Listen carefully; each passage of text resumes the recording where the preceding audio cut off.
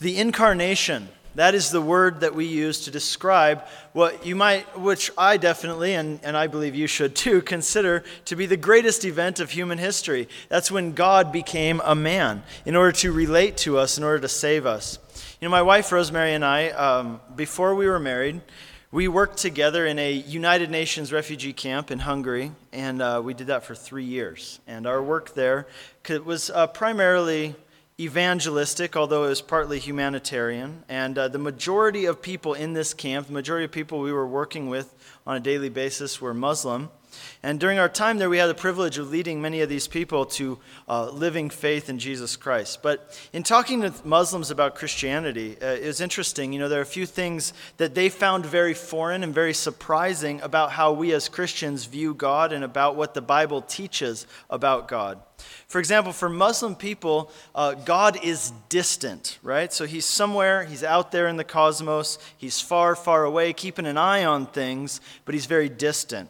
Not only is he distant, but he's also kind of aloof, you might say, right? So he's cold, he's detached, he doesn't get emotionally involved with anything, any person or anything that goes on down here on earth. And so for Muslims, they don't have this view of God that he loves them personally or that he has a plan for their life individually. In fact, I remember on several occasions telling Muslim people that God loves them, and some of them even laughed in my face. They found that idea so ridiculous. The idea that you could have a personal relationship with God, they found it bizarre and ridiculous that God would even care that much or that God would stoop to that level of having a relationship with small, stinky little old you, right? In their opinion, God is a cold, detached judge somewhere far, far away, and what he's doing is he's placing all your good deeds and your bad deeds on a scale, and if at the end of the day, you know, your good deeds outweigh your bad deeds, then you'll be blessed, and ultimately you get to go to heaven.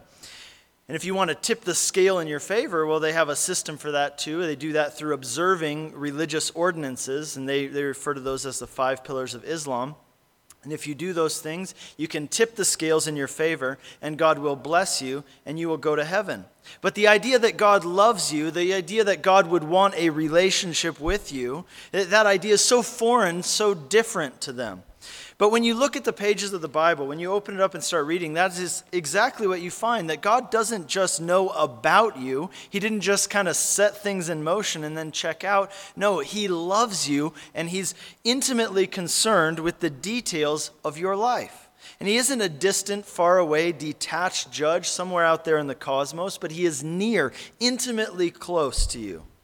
And the ultimate expression of these things is found in what we call the incarnation. That moment in history in which God came to us, when God became one of us, when God took on human flesh, walked the same ground that we walk on, he breathed the same air that we breathe, and in every way he experienced the full human experience. He experienced firsthand the joys and the trials of this life. He experienced the blessings and the hardships. He laughed, he cried, he experienced temptation. Even more practically, he experienced family dynamics. Now, he didn't have a mother-in-law to deal with, which might be part of what helped him to be sinless, but he grew up with brothers and sisters, which had to be hard enough by itself, right? So he experienced community dynamics. He grew up relating to other kids, going to school, going to church or synagogue, and learning a trade, learning to work with his hands. God did those things. He became like us in every way so that he might save us completely. He became one of us in order to relate to us. He became one of us in order to save us. The incarnation is the proof that God is not distant, God is not aloof, but he loves you. He is not a detached judge, but he is one who cares so much that you would be his, that you would be with him, that he came to earth in order to do what only he could do, what was necessary to save you and make you his. That's how much he cares. You know, this week, being Christmas and all, I was reflecting on the incarnation and the fact that God didn't just become a man, but God became a baby. Right? I mean, he could have theoretically just kind of shown up 30 years old with a beard and let's go for it, right? But he didn't. He was born as a baby. You know, I think a lot of times people, when they think about Jesus, they have this kind of picture in their mind that he's this kind of super person, right, that has superpowers. And that's why he was able to do all the things he did. That's why he was able to be sinless, because he had superpowers that you don't have. But here's what the Bible teaches about Jesus. It says in Philippians chapter 2, verse 6, that Jesus emptied himself. That means that he laid aside his glory, the power that was his as God. Though he never stopped being God in essence, for that time that he was on earth, he became like us in every way. And yet he lived sinlessly, and he did everything he did by the power of the Holy Spirit and through dependence on the Father. That's incredible. And when you understand that, you begin to understand just how deeply God loves you. That he would trade omnipotence for impotence. That he would trade a crown of glory for a crown of thorns. That he would trade a throne for a cross. He's not aloof. That's the proof. He's not detached. The incarnation is the proof of just how much God overwhelmingly is full of love and concern for you. So for the month of December, we have been looking at the story of the incarnation as told by Matthew in the Gospel of Matthew. He's one of Jesus' disciples. And what's so interesting about how Matthew tells this story is that he starts out by taking us on a journey through Jesus' family tree. So the first verse of the Gospel of Matthew, which is also, by the way, the first verse in the New Testament, it says this: the book of the genealogy of Jesus Christ, the son of David, the son of Abraham. Let me tell you something that's interesting about that phrase. There it says the word genealogy. This is the genealogy of Jesus Christ. That word genealogy is a pretty straightforward word, right? I mean, we all know what a genealogy is. But you know this too, right? That the Bible, this part of the Bible was written originally in Greek. In the Greek language, this word that we have translated a genealogy is actually the word Genesis, which means origin or beginning. And of course, Genesis is the name of the first book of the Bible. So this is the Genesis of Jesus Christ. And what that means, what that represents to us is this, that with this first verse of the New Testament, this is saying this, that within the person of Jesus Christ comes a new beginning. In the person of Jesus Christ, that his coming marks a new beginning. For the world and for you personally, it can be a new beginning. And that is the message of the gospel. That with the coming of Jesus Christ, his life, his death, his resurrection, what it means for you and me personally is that in him we can have a new beginning. And what we've been looking at in this series is the 5 women who are given special mention here in Jesus' genealogy by Matthew. It's interesting, when you look at these 5 women, what we have seen so far is that in their stories, we find the stories of women who were sinners, pagans, prostitutes, adulterers, people who had bad reputations. And what each of them have in common is that in Jesus Christ, they each got a new direction, a new beginning, a new identity. He changed the course of their lives. He even used their past mistakes for his purposes and for his glory. That's what redemption is all about. It's about new beginnings. And that is what is available to each and every one of us as well in Jesus Christ. So let's pick up where we left off last Sunday, and it's going to be in chapter 1, verse 6. It says this: Jesse was the father of David the king, and David was the father of Solomon by the wife of Uriah. That's the title of today's message, by the way. The wife of Uriah. Would you please turn with me in your Bibles to 2 Samuel chapter 11. You know, this is actually a chapter that we studied about 6 or 7 weeks ago in our study through 2 Samuel, which we're going to pick up, by the way, next week in January. So this brings us right back to where we left off. Interestingly, of the 5 women who are mentioned in Matthew's genealogy of Jesus, all four of 5 are mentioned by name. There's only one who is not mentioned by name, and that is this woman here, the wife of Uriah, right? So Tamar and Rahab, he mentions them by name. Ruth and Mary, they're mentioned by name. But if for some reason, this woman here, her name is not even mentioned. She is only called the wife of Uriah. Now, why would Matthew do that? Let's take a look at the story and see if we can find out. I'll read the first 5 verses of chapter 11 in 2 Samuel. In the spring of the year, the time when kings go out to battle, David sent Joab and his servants with him and all Israel, and they ravaged the Ammonites and besieged Rabbah, but David remained at Jerusalem. Now it happened late one afternoon, when David arose from his couch and was walking on the roof of the king's house, that he saw from the roof a woman bathing, and the woman was very beautiful. And David sent and inquired about the woman, and one said, "Is this not Bathsheba, the daughter of Eliam, the wife of Uriah the Hittite?" So David sent messengers and took her, and she came to him, and he lay with her. Then she returned to her house, and the woman conceived, and she sent and told David, "I am pregnant." In the time of the year when the kings go out to battle, David, who was a king, decided to stay at home. So if there were two objects that really characterized David's life for us, we'd have to say that they were the harp and the sling. The harp, right? It was with the harp that he sang and he wrote beautiful songs of worship to the Lord. It was with the sling that he stood toe to toe with Goliath, the Philistine giant, in faith that God could use even him to do God's will.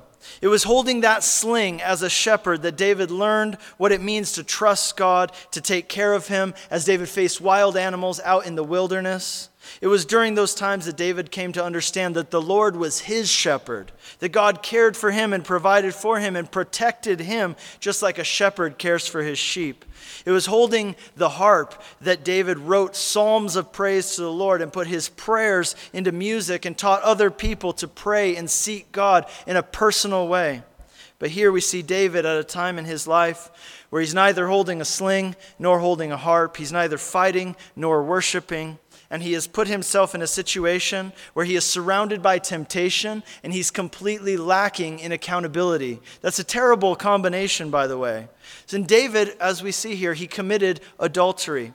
And what God wants us to know is that David didn't fall into sin. This wasn't like a big accident, right? But David walked into sin slowly, one wretched step at a time, intentionally. He passed by on the way hundreds of warning signs, with flashing lights telling him, "Stop, get off this highway, get off this train, you can do it, turn around." But David ignored those warning signs, and he walked into this situation one step at a time. He shouldn't have been at home in the first place. And because he was where he shouldn't have been, he saw something that he shouldn't have seen. But rather than looking away, he fixed his gaze upon it. And he could have stopped there too, but he went even further. He wanted to know who she was. He thought, hey, maybe she's single, right? Maybe she's single. Maybe she's available. But when David found out who this woman was, it turned out she's not single at all. She's not available at all. She's married. In fact, she's not just married to anyone. She's married to one of David's most trusted companions, a man named Uriah. In 2 Samuel chapter 23, we read about David's mighty men. And about how amongst the mighty men there was this group that was known as the 30. And Uriah was a member of the 30, right? These were the inner circle, the leaders among the men. These were the people who were closest to David. They were trusted because they had proved themselves to be men of valor. They were full of faith, and they were faithful men.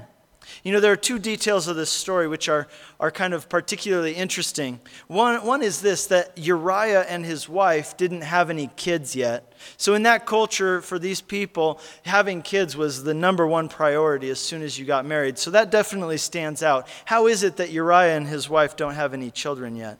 Secondly, if Uriah and David are close friends, then how is it that David doesn't recognize Uriah's wife?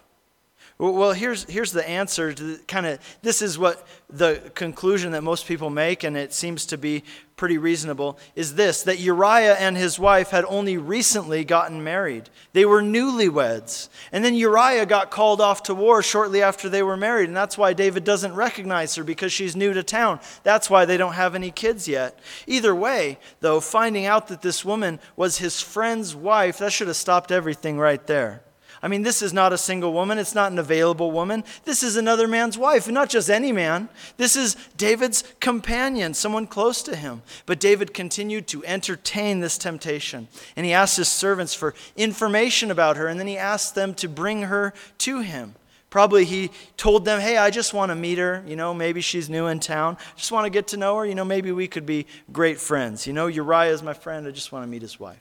But of course, that's not what David was really after. And as a result of this whole thing, Uriah's wife becomes pregnant with David's child. What's David going to do? This is quite the conundrum, right? This is quite the problem David's created for himself. Now, the right thing for David to do would be to cut his losses and just confess what he's done and ask for forgiveness from Uriah, from Bathsheba, from the people of Israel. If he does that, though, here's the thing. He might get in trouble. Because you see, the penalty for adultery in that society was death. And even if the people don't put him to death, well, what will people think about him if they find out that he did something like this? I mean, he'll lose everybody's respect. Everybody knows him as the man after God's own heart, as the writer of the Psalms. They'll all think that he's a hypocrite. So David starts thinking, is there any way that I could cover this up? Is there any way that I could keep people from finding out about this? Any way I could keep this secret a secret? So David comes up with a plan. He sends a messenger and they bring Uriah back from the front lines of the battle. And when Uriah comes, David tries to send Uriah home and give him some alone time with his wife. But much to David's dismay, Uriah refuses to go home. His sense of duty to his men who are still out in the field of battle is so strong that he refuses to enjoy the comforts of home until they can all enjoy it together. And so then David says, okay, well, it's time for plan B. He tries to get Uriah really drunk, but even that doesn't work. Uriah refuses to go home. David's only got one option now, right? Come clean and tell the truth, repent and ask for forgiveness. Unless, of course, something were to happen to Uriah while he was out in battle. I mean, it is a battle. People do die in battle. I mean, that would be kind of convenient now, wouldn't it, if something were to happen, maybe an accident, and, well, David is the king, and he could maybe help to make sure that an accident happens. That would kind of fix everything now, wouldn't it? So here in 2 Samuel chapter 11, we read the story of how David sent a message to Joab, the commander of the army, instructing him to put Uriah out on the front line and then pull back, to retreat, so that Uriah would be kind of just hanging out there and he would get killed, but make it look like an accident. And that's what happened. Everything went according to plan. David got away with it. And then he married Uriah's widow, took him in, said, hey, I'm just taking in my friend's widow, and she's pregnant, poor thing.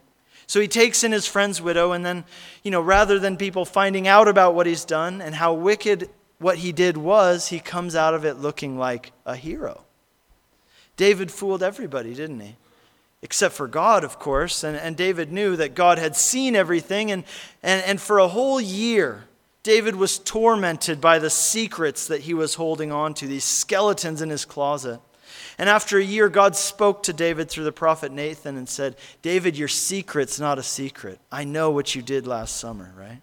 And David finally broke down and confessed and repented. But at this point, he's done so much that he can't undo what he's done, right? I mean, he no matter how bad he feels about this, no matter how many times he says he's sorry, he can't bring Uriah back from the grave. He can't, his Bathsheba already had a baby. He can't undo that. He's already married her. What's he supposed to do? Is he supposed to divorce her? That would just be one more bad thing on a whole pile of bad things. The child that David had with Uriah's wife, the child got sick, and even though David prayed and fasted, the child didn't recover. But then we read this in 2 Samuel chapter 12. Towards the end of the chapter, it says this, verse 24. Then David comforted his wife Bathsheba, and went into her and lay with her, and she bore a son, and he called his name Solomon. And the Lord loved him and sent a message by Nathan the prophet, so he called his name Jedidiah because of the Lord. If you read through 2 Samuel chapters 11 and chapter 12, you're going to notice something that the author does there very intentionally. Over and over, Bathsheba is not referred to by her name.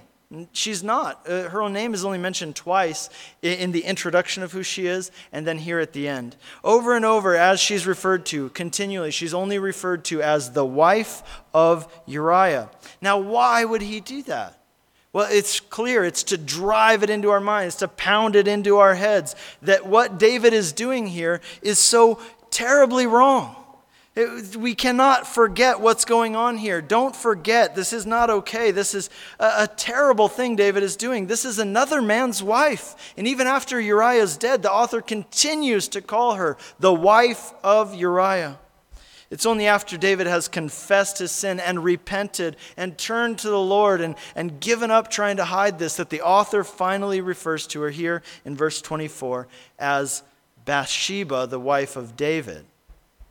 And so in the Gospel of Matthew, in the genealogy of Jesus, Matthew doesn't refer to Bathsheba by her name. Matthew refers to her as the wife of Uriah.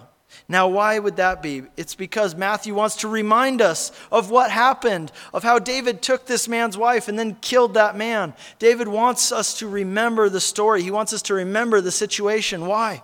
Because what Matthew is doing here in this genealogy, with all 5 of these women that he points out, he's pointing out the stories of redemption. And what greater story of redemption is there than the story of David and Bathsheba? This was a relationship that never should have happened. This was a relationship that began in sin, and as it continued, it only got deeper and deeper and more entangled in this web of sin and lies. This relationship was founded and based on adultery, murder, and lies. How could God bless something like that? Yet out of this relationship comes this child, Solomon. And we're told that Solomon was particularly loved by the Lord. And out of all of David's sons, Solomon is the one who succeeds David as king of Israel. Solomon is the one who will build the temple in Jerusalem. And Solomon is the one through whom God will fulfill his promise to David about the Messiah. You see, this genealogy of Jesus, it brings us back to these promises that God made throughout the centuries. You see, that's why Matthew wants us to see that Jesus is the direct descendant of Abraham and the direct descendant of David.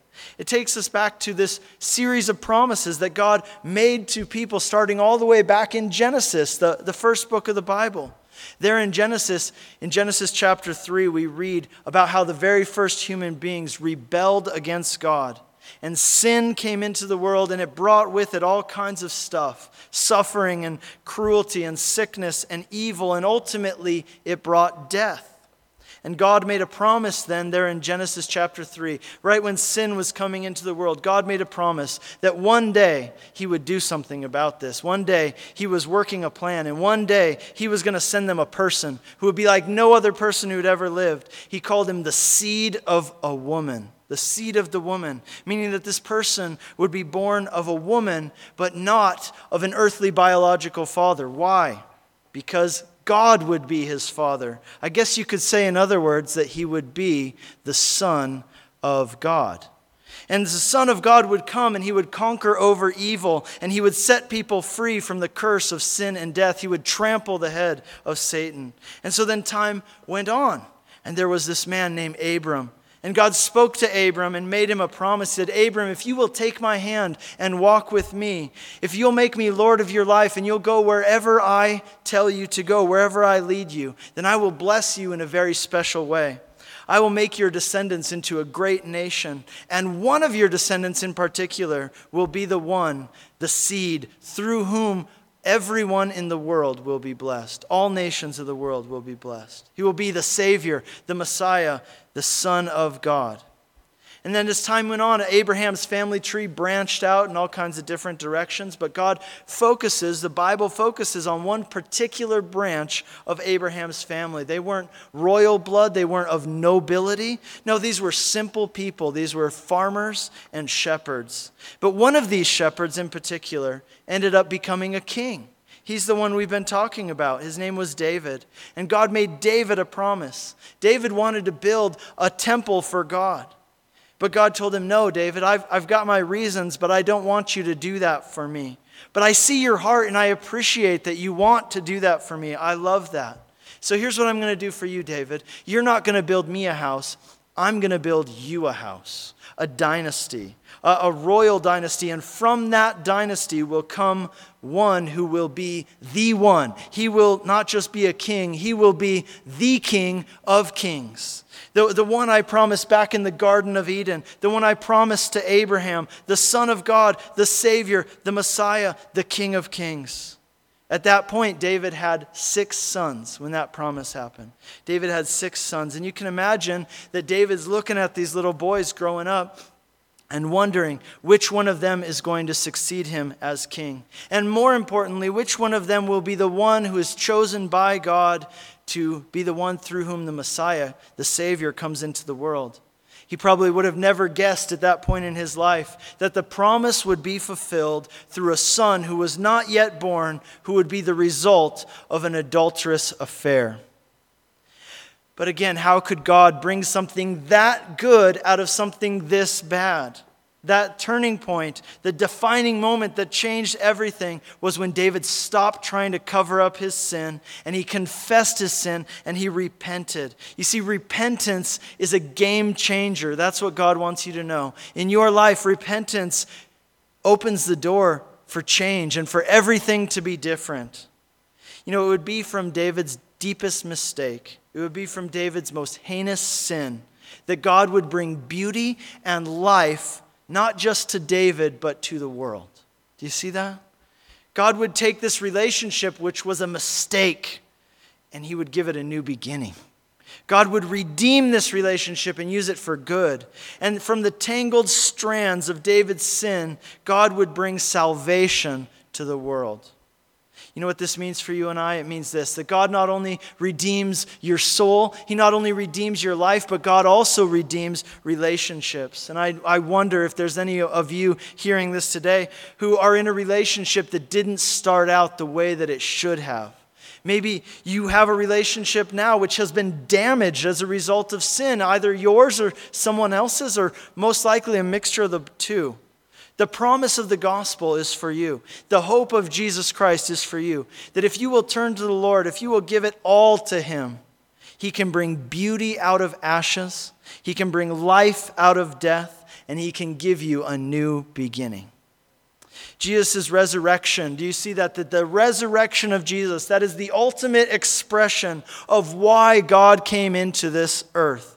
Why God did that act that we call the incarnation. The ultimate expression of why is found in the resurrection. That he brought blessing out of curse and he brought life out of death, and he wants to do that for you today. Why does Matthew point out that Bathsheba was the wife of Uriah? He doesn't even call her by her name. He continues to call her by this name, the wife of Uriah. What is the point of that? Is he trying to rub David's nose in this? Still after all these years? No, I don't believe that's why. I believe that Matthew refers to Bathsheba as the wife of Uriah in order to show off just how amazing, how incredible, how stunning, how staggering, how astounding the grace of God is. That God would choose broken people in a broken situation like this one, and he would save it, and he would take what was meant for evil, and he would use it for good, for the salvation of the world. You know, God doesn't work through perfect people. And that should be encouraging to all of us, because there aren't any of us who are perfect people. God chooses to work through broken vessels. You know that? He puts the light of his glory into earthen vessels. That's who we are. But we're not just earthen vessels. We're busted up, broken vessels. But you know why he puts the light of his glory in busted up, broken vessels? Because from the cracks, from the holes in those vessels, his light can escape. The light of his glory can shine forth in unique and different ways from the cracks and from the holes in these earthen vessels. And so God puts his glory, the light of his glory, in earthen vessels so that it can shine out to the world, so that it can give him glory. Why would God choose to be born out of a family line that comes from Solomon, the son whose parents began their relationship in adultery and lies and murder? It's because that wasn't the end of the story. You know that? That's what's glorious about this story. That wasn't the end of the story. It didn't just end there in a mess of sin. No, the end of this story was repentance. It was forgiveness. It was grace. And it was restoration. And ultimately, it was blessing. And God chose to bring salvation into the world through David and Bathsheba in order to showcase his grace to the world. In order to make a statement that no matter where you've been or what you've done, God came to this world to save sinners. And God came to this world to give a new beginning.